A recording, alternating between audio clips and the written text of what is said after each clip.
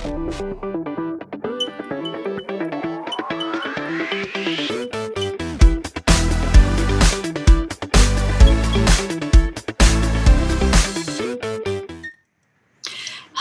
and welcome to Network Collective. Twice a month, network practitioners gather for a live streamed virtual roundtable to discuss topics of interest to us and maybe only us. For those of us, for those of you watching live, you can tweet Network Collective and make it truly an interactive show. This week, we are talking about routing protocols. For most of us, when we enter a network environment, a good bit of the infrastructure is already built. Routing protocols are in place, and we're left to make incremental adjustments. But we wanted to examine what criteria should be considered when building a network infrastructure from scratch, especially with routing protocols. So to shed some light on this topic, we've invited two Layer 3 gurus, Russ White and Kevin Myers. Russ, why don't you introduce yourself? Hi, everybody. I'm Russ White. Was that good, Yvonne? Oh. Tell us where to find you. You can find me at rule11.tech, and you can find me all over the web and other places as well. All right. And Kevin? Hi, my name is Kevin Myers. I'm a network architect and co-founder of IP Architects. We do a lot of different environments, ISP, WISP, wireline, routing, network design, and enterprise and data center as well. And kind of getting into the white box thing, that's our specialty, is going into white box integration. So that's kind of my world. All righty. I am Yvonne Sharp. I'm a consulting network engineer for a Fortune 500 healthcare enterprise. You can find me on Twitter at Sharp Network or on the blog at esharp.net. Phil, why don't you say hi? Hey, everybody. I'm Phil Gervasi. I'm an network engineer in upstate New York at a pharmaceutical company. You can find me on Twitter at network_Phil, and my blog is networkphil.com. All right. And Jordan? Yes, I'm Jordan Martin. I'm at BCJordo on Twitter. I blog at jordanmartin.net. My day job, I'm a data center technology consultant for Core BTS. All right, let's kick this off with a simple question. So in today's environments, is one networking protocol really better than the other, or are they all really about the same? What do you guys think? Depends on whether you're talking about IGPs or BGP, right? All right. Let's start with IGPs. Okay, so IGPs. So I think that IGPs have come to the point now where they're beyond the scaling that most people need in their networks anyway. So they're all pretty much the same, other than some features and some ways of looking at problems, right? So whether you deploy ISIS or OSPF or EIGRP, there I said it, EIGRP. Just as long as you don't say RIP, we're good. I can't. I can't say that. I don't know what that is. Russ, what do you mean exactly by scaling? So I think that I've actually seen ISIS OSPF run in networks with 5,000 routers in a single flooding domain. If you have more than 5,000 routers in your flooding domain, then we need to have a discussion. Heart to heart. You must really like routers.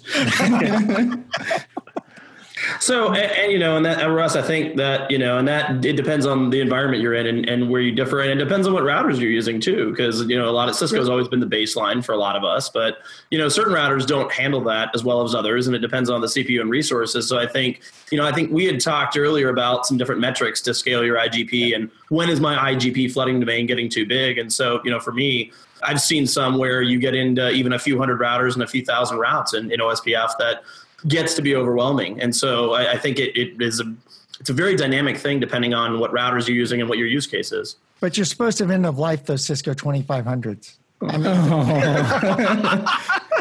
So we're still depreciating those, Russ.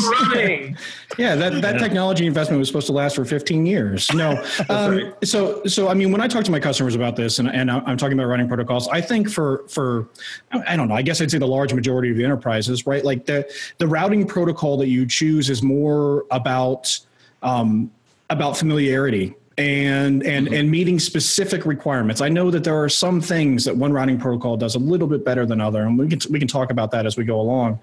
But the differences are fairly minute at this point, and so a lot of it comes down to supportability. Can you find engineers who can run this particular protocol? That's a big component. And the other component is the openness, right? So EIGRP, I think, is a fantastic protocol, but if you're going to run anything other than Cisco in your network, you have to make the decision about whether or not you're going to be redistributing between routing protocols or running only Cisco, which is not really a practical answer for most enterprises beyond the very small ones. For right now, free range routing has an EIGRP open source implementation being worked on. The other thing is, I mean, there are some philosophical differences between them. In a link state protocol, you microloop during convergence in certain topologies. And so that means that you're looping packets. And in some networks, that's okay. In others, it's not. So the right way to solve that is to use EIGRP or, tune the routing protocol around thinking about these problems. So EIGRP drops packets rather than looping them. There are some topological things, right? I mean, if you're in a large-scale hub-and-spoke network, yeah, you can make OSPF work, you can make ISIS work, but you're making it work. It's not actually working well necessarily on that network. There are other solutions that will work better in those types of things. So are you saying like OSPF and ISIS were designed more for mesh-style networks where there's many paths, multiple options? Right. Hub-and-spoke would lend better more towards a link state or a path. Path vector. Yeah. Or a link state. Either one. I'm sorry, a path vector or a distance vector. Yeah, I said the wrong one as well. Yep. Yeah, one of those two is going to be better for you on a. But please don't do the ODR thing either. Okay. Oh, but I love ODR. I think Jordan recommended that earlier. Yes, I did in Slack today. ODR. I'm kidding. Jordan, I don't like ODR. You bring up a good point about the redistribution, because redistribution for me is almost like a 4-letter word. It's like an ejection seat. Like, yeah, it's there and you could use it and maybe you will have to use it one day, but I'd rather not have to use it. And so, trying to maintain a consistency as much as you possibly can and limit redistribution where you can, to me, it makes sense in a lot of networks, whether it's service provider or enterprise. That's one of my core tenets of design is redistribution is unavoidable, but I try to limit it as much as I possibly can to keep the design sane. Yep. When I was on global escalation team in Cisco, I would say that 99.99% of the major network failures I ran into in some way related to redistribution. I mean, it's the first thing you do. If you run into a network that's failed, you're like, okay, first start cutting off alternate paths. So reduce your parallelism down to minimum. And 2, kill off redistribution or nail redistribution up with statics. And 99% of the time that solves the problem. Or better yet, Russ, put an access list on your redistribution. Yeah. But no, I mean, if you're like in a network failure, you don't play with access lists. You just like static. Yeah, that's true. Yeah, just kill it and be done. Yeah, kill it and be done. And then when it comes back up, then you can start thinking about, okay, now what do I do to actually fix this? Right. So it doesn't happen again. Yeah. And by the way, access lists, I actually prefer tags only because someone somewhere is going to forget to change the access list. Yep. Yeah, I'm a fact of tags and communities for that purpose. Yep. Yeah, exactly. So I mean, in general, which routing protocol do you use? There are some very specific narrowish cases that I think you need to use one thing or another. Beyond that, I mean, I'll just, I can always be like Donnie Savage and say, you shouldn't use 4-letter protocols, but. See, and I'm on the other side because EIGRP for me, I'm in a very multi-vendor world. I'm not in a Cisco only world. So EIGRP for me hasn't really existed beyond study for the last few years. And then I encountered it every so often. I think it's great now that it's coming into free range routing because there are some great things about it, like, the unequal the ability to unequally load balance and things like that. But, for me in my designs, OSPF has pretty much been the only IGP, unless we're talking about large, scale service provider or something like that. And we're going to get into ISIS. I was going to say, are we even going to talk about EGPs? No, we can just keep going on. IGPs, yeah. Yeah. So you need to branch out more to ISIS. I actually like ISIS better. Now, OSPF has some major changes coming right now or been worked on, but I actually like ISIS better. Can you expound on that? Tell us why, Russ. No, I shouldn't have even said it. Now I'm in trouble with all my OSPF friends. I'm going to get beat up at the next IETF. They're going to gather around me. So, is there something about the topology, or is it the TLVs? Like, what is it about ISIS that lends you to saying that it would be your preferred over OSPF if you were deploying today? There are various reasons. Number one, it's a layer 2 protocol sitting by itself. It doesn't rely on IP. With Link Local and V6, that changes somewhat. With OSPF v3, it becomes much more similar, but I still really like the idea of not even having to give my segments, my transit segments, IP addresses, even Link Local. I can just shut IP down entirely and it still works type of thing. And so there are other things. It actually is more scalable in some ways because it does true incrementals. OSPF v2 can't do true incremental SPF. So it's just a little, to me, it's a little cleaner of a protocol the way it's designed. I like the way DIS works better than DR. So it's just always been my preference has been ISIS over OSPF. If I have the choice, even in small networks, I actually prefer ISIS. I think Russ, let me ask you this. Do you run into issues with like firewalls and security devices and things that, because I just don't, outside of routers, I don't run into ISIS as much as a supported protocol when you're getting into devices that route but aren't routers. The right solution is not to have firewalls. There's a show. Okay. I think the other argument about ISIS is just, coming back to my, there's not many people who run it. And so, I understand it's huge in the service provider world. But when we're talking about enterprise customers, and we'll talk medium and below, when you're implementing a routing protocol, you're looking for something that you can readily find engineers who can run, who don't cost, multiple 6 figures a year to make it happen. But I'll say this. I think that's a bit of a myth. I think people are scared of ISIS because it uses big addresses. You think that's it? I think it's just familiarity because I agree with you. It's not that much different from OSPF, and the differences could be learned in a relatively short amount of time. If you're familiar with OSPF. Yeah. I mean, in fact, when I taught boot camp for Cisco TAC, I used to teach OSPF first, and I would go through it. And I'd spend like 8 hours teaching OSPF. I get to the end of it, and they say, "Well, we only had 8 hours for link state, so how am I supposed to learn ISIS?" And I would just say, "Just forget half of everything I taught you, and you already know ISIS."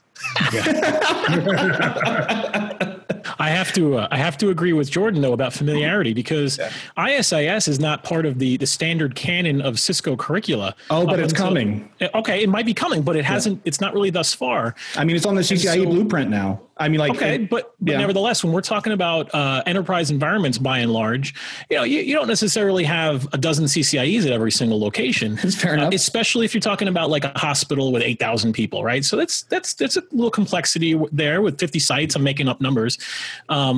So you say, all right, we're an all Cisco environment. I just learned EIGRP. That's what we're doing. It's simple implementation. There's 3 lines of config. So I really think that's a driving factor. Oh, it is. It's a huge driving factor. In fact, I went to a customer once when I worked for Cisco that said they were switching from OSPF to ISIS, and I asked them why. Mm-hmm. And they said, well, we're studying for our CCIE. That's an honest answer, though. Really bad reason to switch routing protocols. I heard a comment the other day about ISIS. He says the person said, "I thought that was going away." Yep. I mean, I think the mentality is that it's a service provider protocol that people are doing away with. When the opposite is true, we're seeing ISIS in more and more implementations, especially in the back end and underneath things that you wouldn't even know ISIS was running. ISIS is being used for transport of BGP loopback, peering addresses and all kinds of different things. So I think there's some misconceptions around it. I'm glad we're talking about it, but from a percentage perspective, there might be 1 or 2% of the people who are watching this who have ISIS in any network they've ever run in their lifetime. I've never touched it. Right. So what is ultimately the main differentiators that we can identify that would say we need to choose ISIS over OSPF, two link state protocols? Well, I said before, I think it actually has a better scaling characteristics. I think OSPF is changing right now. There's some new stuff going on in OSPF v3 particularly that's pretty exciting about it. I don't know when it's going to make it into code, but I do think there's some interesting things going on there, particularly the TLV work that AC and those guys are doing in the OSPF working group is really interesting to me. The other thing, so I think the scaling issue is one thing. I think the other thing is it's actually easier to understand what a DIS is doing than a DR when you really look at what they do. So again, I like DIS better than DR. I like mesh groups and ISIS better than mesh groups and OSPF. there's a lot of little things that you get into that, to me, it's actually easier to understand. When I do a show ISIS database detail, it's easier for me to understand what ISIS is doing because it uses those long net numbers. So in my mind, when I see a type 22 or something like that, where I'm actually looking what the router is advertising for neighbor adjacencies, it's easy in my mind to separate topology from reachability in ISIS because it's two different address spaces. And in V4 OSPF, in OSPF v2, when you're running V4 routing, they're actually the same thing. So you do a show OSPF database, and it's like I'm looking at router IDs, but they look like IP addresses, and they're formatted that way. Yep. Right. Yep. That's a really good point. My mind is going, oh, these are reachable destinations. I want to ping those things. Right. They look IP addresses, and they're not pingable really necessarily. They're not IP addresses. So in my mind, when I'm troubleshooting, it's easier for me to troubleshoot ISIS just because mentally I can separate the topology from the reachability in my brain when I'm processing the outputs. I think that's such an interesting perspective because for most of us, when we learn routing, we don't have any concept of this control plane, data plane, those characteristics, right, or those separators. And so I think that if that is built into the protocols, it helps people think differently about routing and may help to improve our conceptual understanding of how the network really works. If I said that in a way that makes sense. No, that's very good. Yeah. Yep. And see, I think I'm going to take a slightly different position than Russ because when you look, especially, and I have to come down in two different camps here because I live in the service provider world and I live in the enterprise world. So I'm shelving the service provider section for a minute and going enterprise. And I think, OSPF is almost the go-to protocol because there's so many things out there that don't support ISIS. And so I think, and then it gets down to, is OSPF really going to be the protocol that I'm using to connect to the data center or the WAN, or am I going to use it for reachability for like an IBGP autonomous system? So it also kind of depends on that answer is, what am I using my IGP for? Is my IGP exist because it is the routing protocol, or does it exist because it's going to connect to BGP? And so I think you have to kind of delineate that as well. Yeah, sure.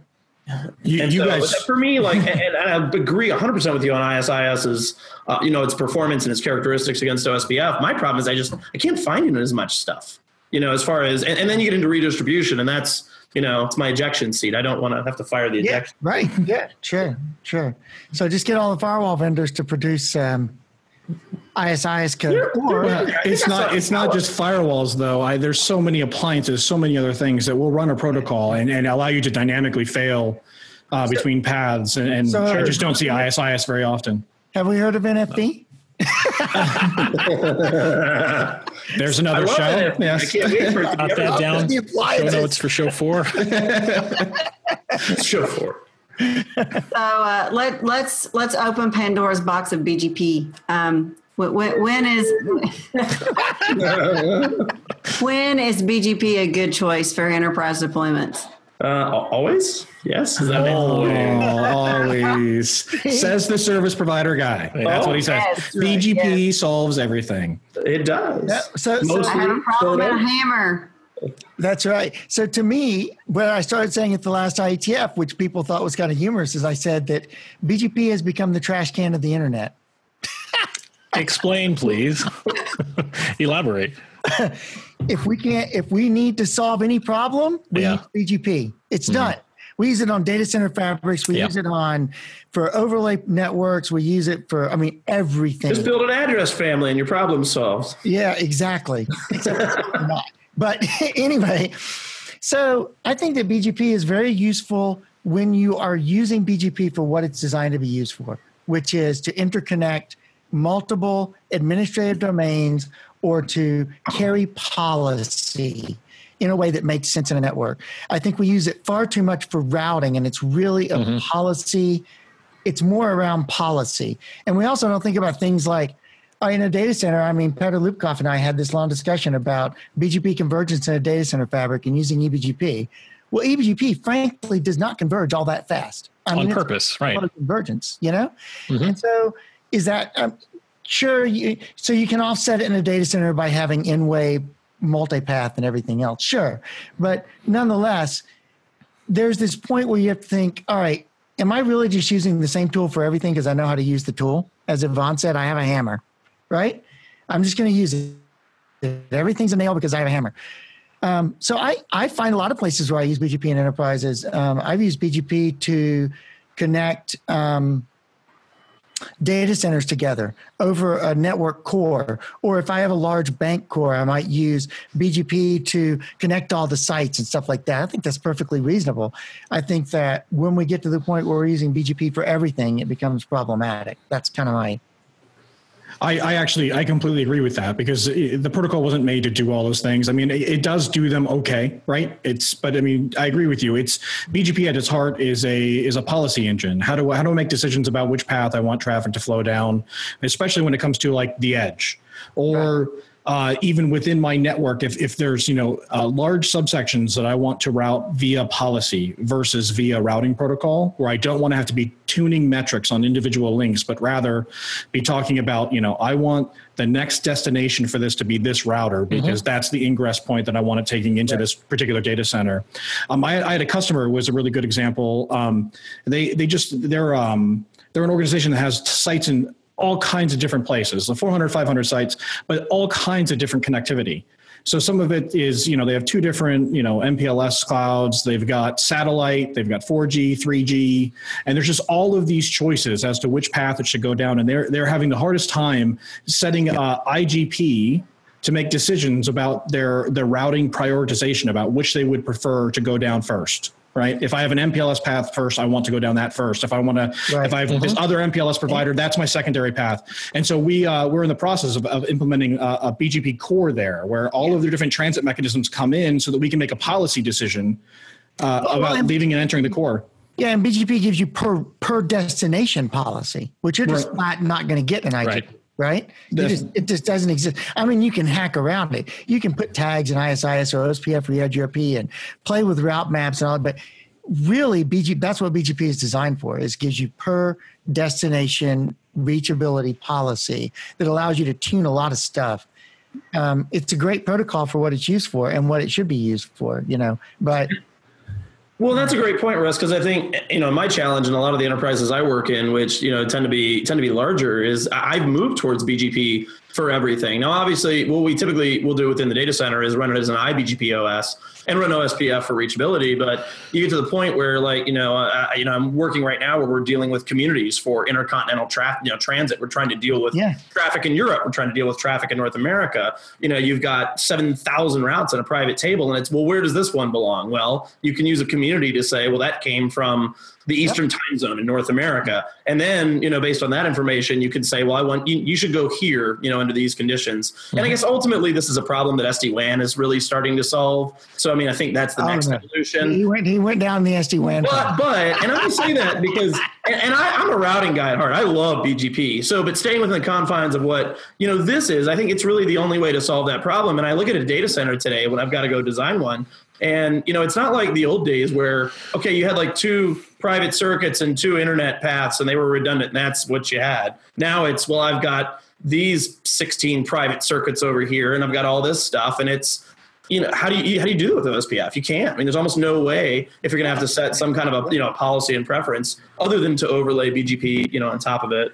Right. And then I think you get into, for the data centers, I don't deal with so much the scaling size and the enterprise that you do. I do more on the service provider side. But then it gets into, in the enterprise data centers, I'll typically use iBGP with an IGP underneath. But then you get into some of the things that you deal with, whereas that maybe doesn't scale when you're dealing with, web scale stuff. You've got to go into something else. So the problem I have too is that, and this is not just, where I am, but all over the place that I talk to people at web scale companies is that, well, look, I'm running BGP on my data center fabric. Why can't I just tune my traffic on my data center fabric using communities? Wait. You're going to do traffic engineering with BGP communities on a data center fabric. No, don't. Okay. When your data center top of rack switch configuration gets to 1,000 lines, you'll know why this is not a good idea. No, you need MPLS traffic engineering within the data center. That's the right way to solve that problem. Or segment routing or something, right? Yeah, segment routing. But nonetheless, I mean, that's kind of the problem, right? Is that you give people knobs and they turn the knobs because they're pretty and they get to do a lot of stuff with them. And sometimes you just don't want the knobs to be there. Yeah. There's an interesting comment from Twitter here from Matt Hato. And it's just another component to the whole discussion. And I think it's interesting because my mind didn't even go there. He says, it's a shame that when we talk about BGP everywhere, my first thought is licensing costs. And mainly just because it's, the highest level of licensing, at least in Cisco world, right? That you don't get BGP and advanced features until you license to the very top level. Yeah, there's a solution for that. Well, yeah. Oh boy, use free range routing. Yeah. Says the guy whose whole job is disaggregation right now. Well, Kevin, we can run it all on 3850s, I hear, right? Yeah, I'm very surprised. So, yeah, I'm working a project overseas right now, and we were supposed to have some 4500Xs to build an internet zone, and they didn't show up. And they were like, well, we got 3850s, and man, they do Lisp and BGP and ODR, which is what Jordan was bucking for. There you go. So, yeah, no, it was good stuff. And the protocol, which will remain unmentioned. And the protocol, yeah. The protocol that should not be named. That's exactly right. Well, there's two of those. You said one of those bad words, those four-letter words, that Lisp thing in there too. So yeah. So let's talk about business drivers a little bit. I've heard Russ talk a lot about your network as a competitive advantage, and it's not just a thing which gets data from point A to point B, but actually is a competitive advantage for the business. So what kinds of business drivers would influence how we would select a routing protocol, do you think? Well, okay, Yvonne, you go right for the jugular there. So from my perspective, and of course, I'm coming from a disaggregated world, right? I'm coming from a world that's going to white box and is very concerned about this. But from my perspective, the bang for the buck is in the network control plane. That's where the business policy really impacts the network. It's not down in the hardware and stuff. I mean, I know we all like to talk about ASICs and how much buffering they have and how they do this. And that's all really cool. But the real business meets the rubber meets the road for the business in the routing protocol, or in the control plane, I should say. So the things that we don't think about when we're doing from a business perspective are these policy issues, right? What is going to happen if I try to build policy into OSPF or ISIS? It's going to be a mess. What's going to happen if I try to make BGP into my IGP because, hey, I can do it, and because I need all those policies?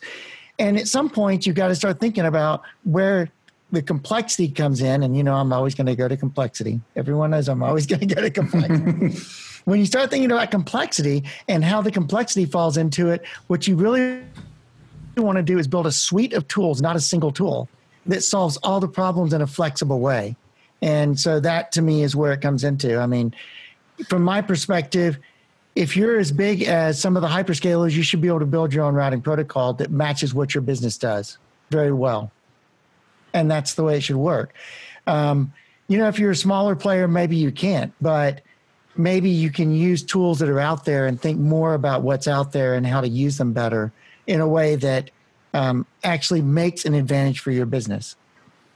Yeah, you're preaching and being an engineer, Russ. I've heard you do it a lot of times, right? I know. Just getting back to our roots of saying this is the problem. Let's find a solution and engineer that's something. Right. Yeah. That's right. I mean, y'all keep saying enterprise and service provider, and that's actually a pet peeve of mine. Yeah. There is no enterprise and no service provider. I get it. I want to hear your thoughts. I don't know any enterprises that need to blast through mountains to get fiber through. So I slightly disagree with that. Okay, so maybe on layer one. Okay, we got you.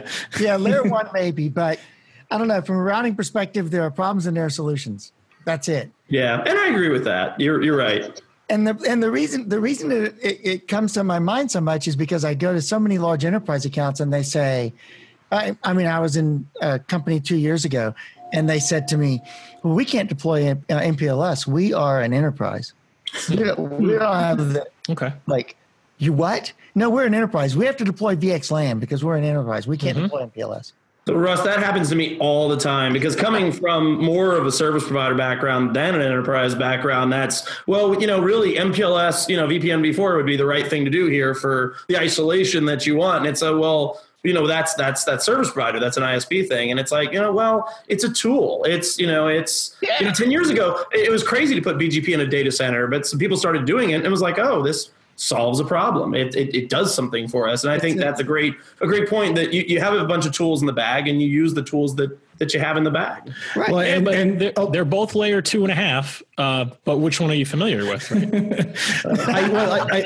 I think the other thing that is in there is that when you design and when you talk about routing protocols, and not even outside the scope of routing protocols, I think that we think it's better to run more things. It's always more fun to run more things, but I think speaking to Kevin's point earlier about avoiding redistribution if you can, and the way you select your protocol should be about simplicity, right, and easy to manage and meeting the goals. Right, you need to know the goals, but the goals are not technical goals.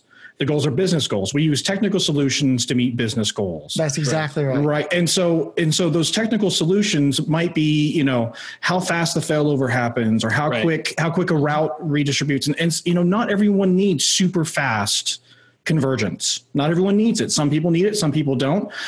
It might be great for some networks, and tuning to that level might be more troublesome in a network that doesn't need it, because now you're dealing with the complexities of fast timers or a protocol that's more difficult to manage. Or you just drop BFD on 100 routers and you don't know what it does. Exactly. And so, I always take the approach that, for every line of config you enter, you need to know why you're doing it. And it's not because you want to. Yeah. It's because you're putting that in there for a very specific purpose, and that should be tied to a business purpose.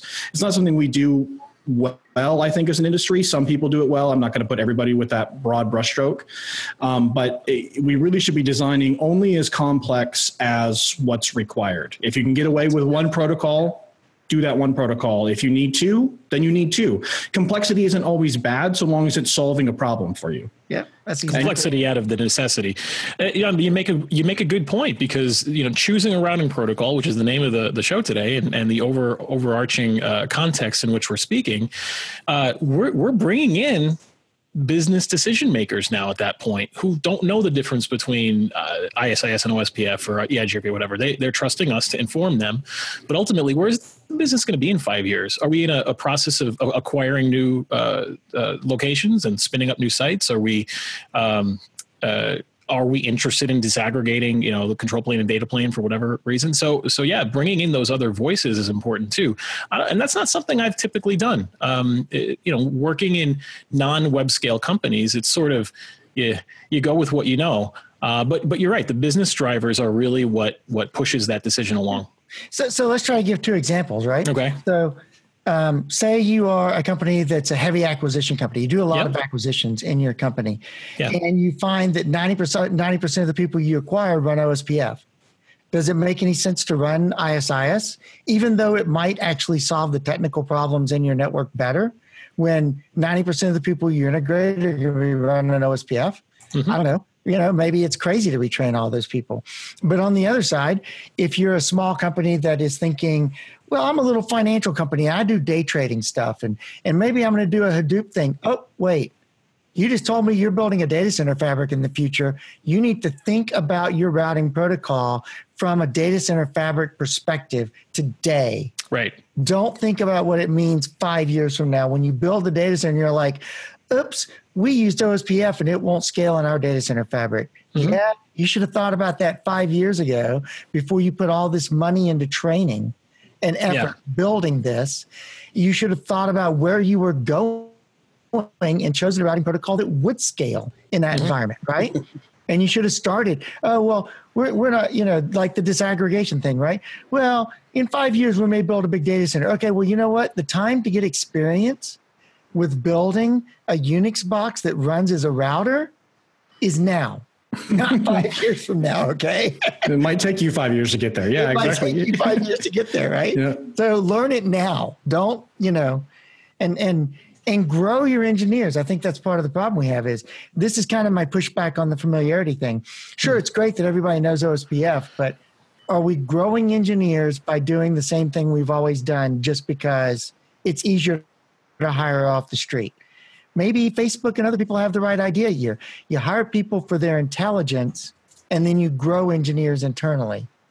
And you don't hire big names unless you need them, or you don't hire people, who are well experienced but set in their ways. You hire people who are flexible, and you hire for flexibility and engineering skill, not for, we run all OSPF and they know OSPF, so I'm happy. No, that's an interesting perspective, and I wish our environments ran that way. I'm just not picturing a whole lot of environments that would feel comfortable saying that we're going to grow engineers because it's not their business driver. It's not the thing that they do as a business, right? And I know I can see it on your face, right? Right, that the network is part of driving the business forward. I can see it. I know exactly what you're saying. I think we have some work to do there. I agree with you 100%, but I don't think if you went and go talk to, 100 CEOs today, that even 50% of them would identify their network as a competitive advantage or a business driver or probably not even 50%, probably 5%, 10%. And yeah, that's our fault. I consider that my fault, right?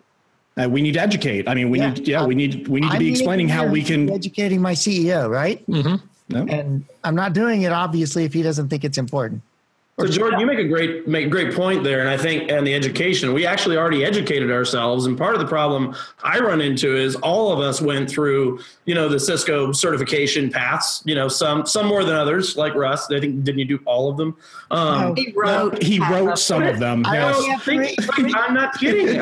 People come up to me and show me Cisco validated designs and say, well, OSPF is the right protocol because it says so in this book. And I was like, yeah, and it was written 12 years ago. And so part of the thing that's holding us back is, one of the best things about what Cisco's done with their education program is also one of the hardest things for us to break away from is we get used to reading these validated designs in CCNA, CCNP, CCIE, and you say, this is when you use this, and this is how you use this. And then you have a whole group of engineers worldwide that say, well, I can only use OSPF for this. And so fighting that lock-in mentality from everybody coming out of the Cisco world is, for me, it's a huge challenge because I'm a very multi-vendor, type of shop in the way I operate. And it's a challenge. I'll give you a perfect example. Many years ago, the Cisco Online said OSPF should be limited to 50 routers. Oh, I remember that. Yeah. Right? Yeah, I remember that. Right? You should have seen the huge internal argument to get that off the webpage. I mean, this was not like, small peas. This was like a huge argument for months to get that off the webpage. So now we're on OSPF. Is that what you're saying? At all. I do have a question / comment coming in from Twitter from Michael Nelson. He mentioned a little earlier, specifically with regard to BGP EVPN overlay protocols, how they'd work with ISIS. And then he brought it up again a little bit later, basically asking what your thoughts are, guys, on BGP EVPN. Man, EVPN, you could do your whole show on data center fabrics and overlays like that. So, I don't know how far we can dive into that. But there's going to be two schools of thought. You're either going to really like it because it solves your data center fabric problem, or you're not going to like it because we're jamming yet another thing into BGP and now transmitting layer 2 information over BGP for, adjacency and layer 2 connectivity across layer 3 boundaries. So I guess I don't know if you've read what I've written on the IETF in the past, but I kind of have this perspective that EVPNs, like everything else in the IETF, started out as a really neat idea, like Trill, right? There's nothing wrong with layer 2 carrying layer 2 in ISIS or BGP. What we tend to do, though, is we tend to think of every potential corner case that anyone can ever think of out of the 2,000 or 3,000 smartest people in the world on routing protocols. That sounds dangerous. Together in one place and sit down and think about what is every potential corner case that could ever occur and how we solve it. Okay. And they came up with BGP. No, well, no. They came up with the current implementation of EVPNs, which is a good idea. But then you have all these weird things in there, like, hey, I have this router that runs BGP, but it doesn't do routing. Wait, you have a what? Yeah, I have this device. It's a top of rack switch, and it doesn't do routing, but it runs BGP, and it can strip MPLS labels. Yes. Wait, I want to see one of these. All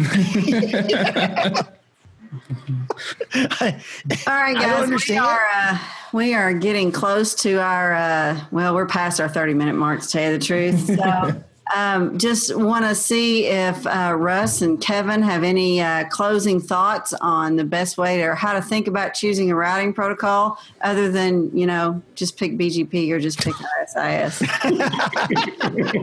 We've distilled it down to 2.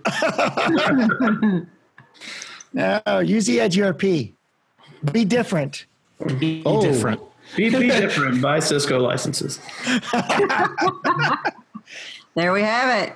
There you go. All right. Well, we want to thank everybody for joining us this evening, today. Wherever you are, whatever time it is. Whenever you are. Check out the website, which is thenetworkcollective.com, or follow us on Twitter, Net Collective PC. We'll be back in a couple of weeks, and we'll be interacting with you on Twitter. So we'd love to hear your responses or thoughts about this episode, and we will see you again soon.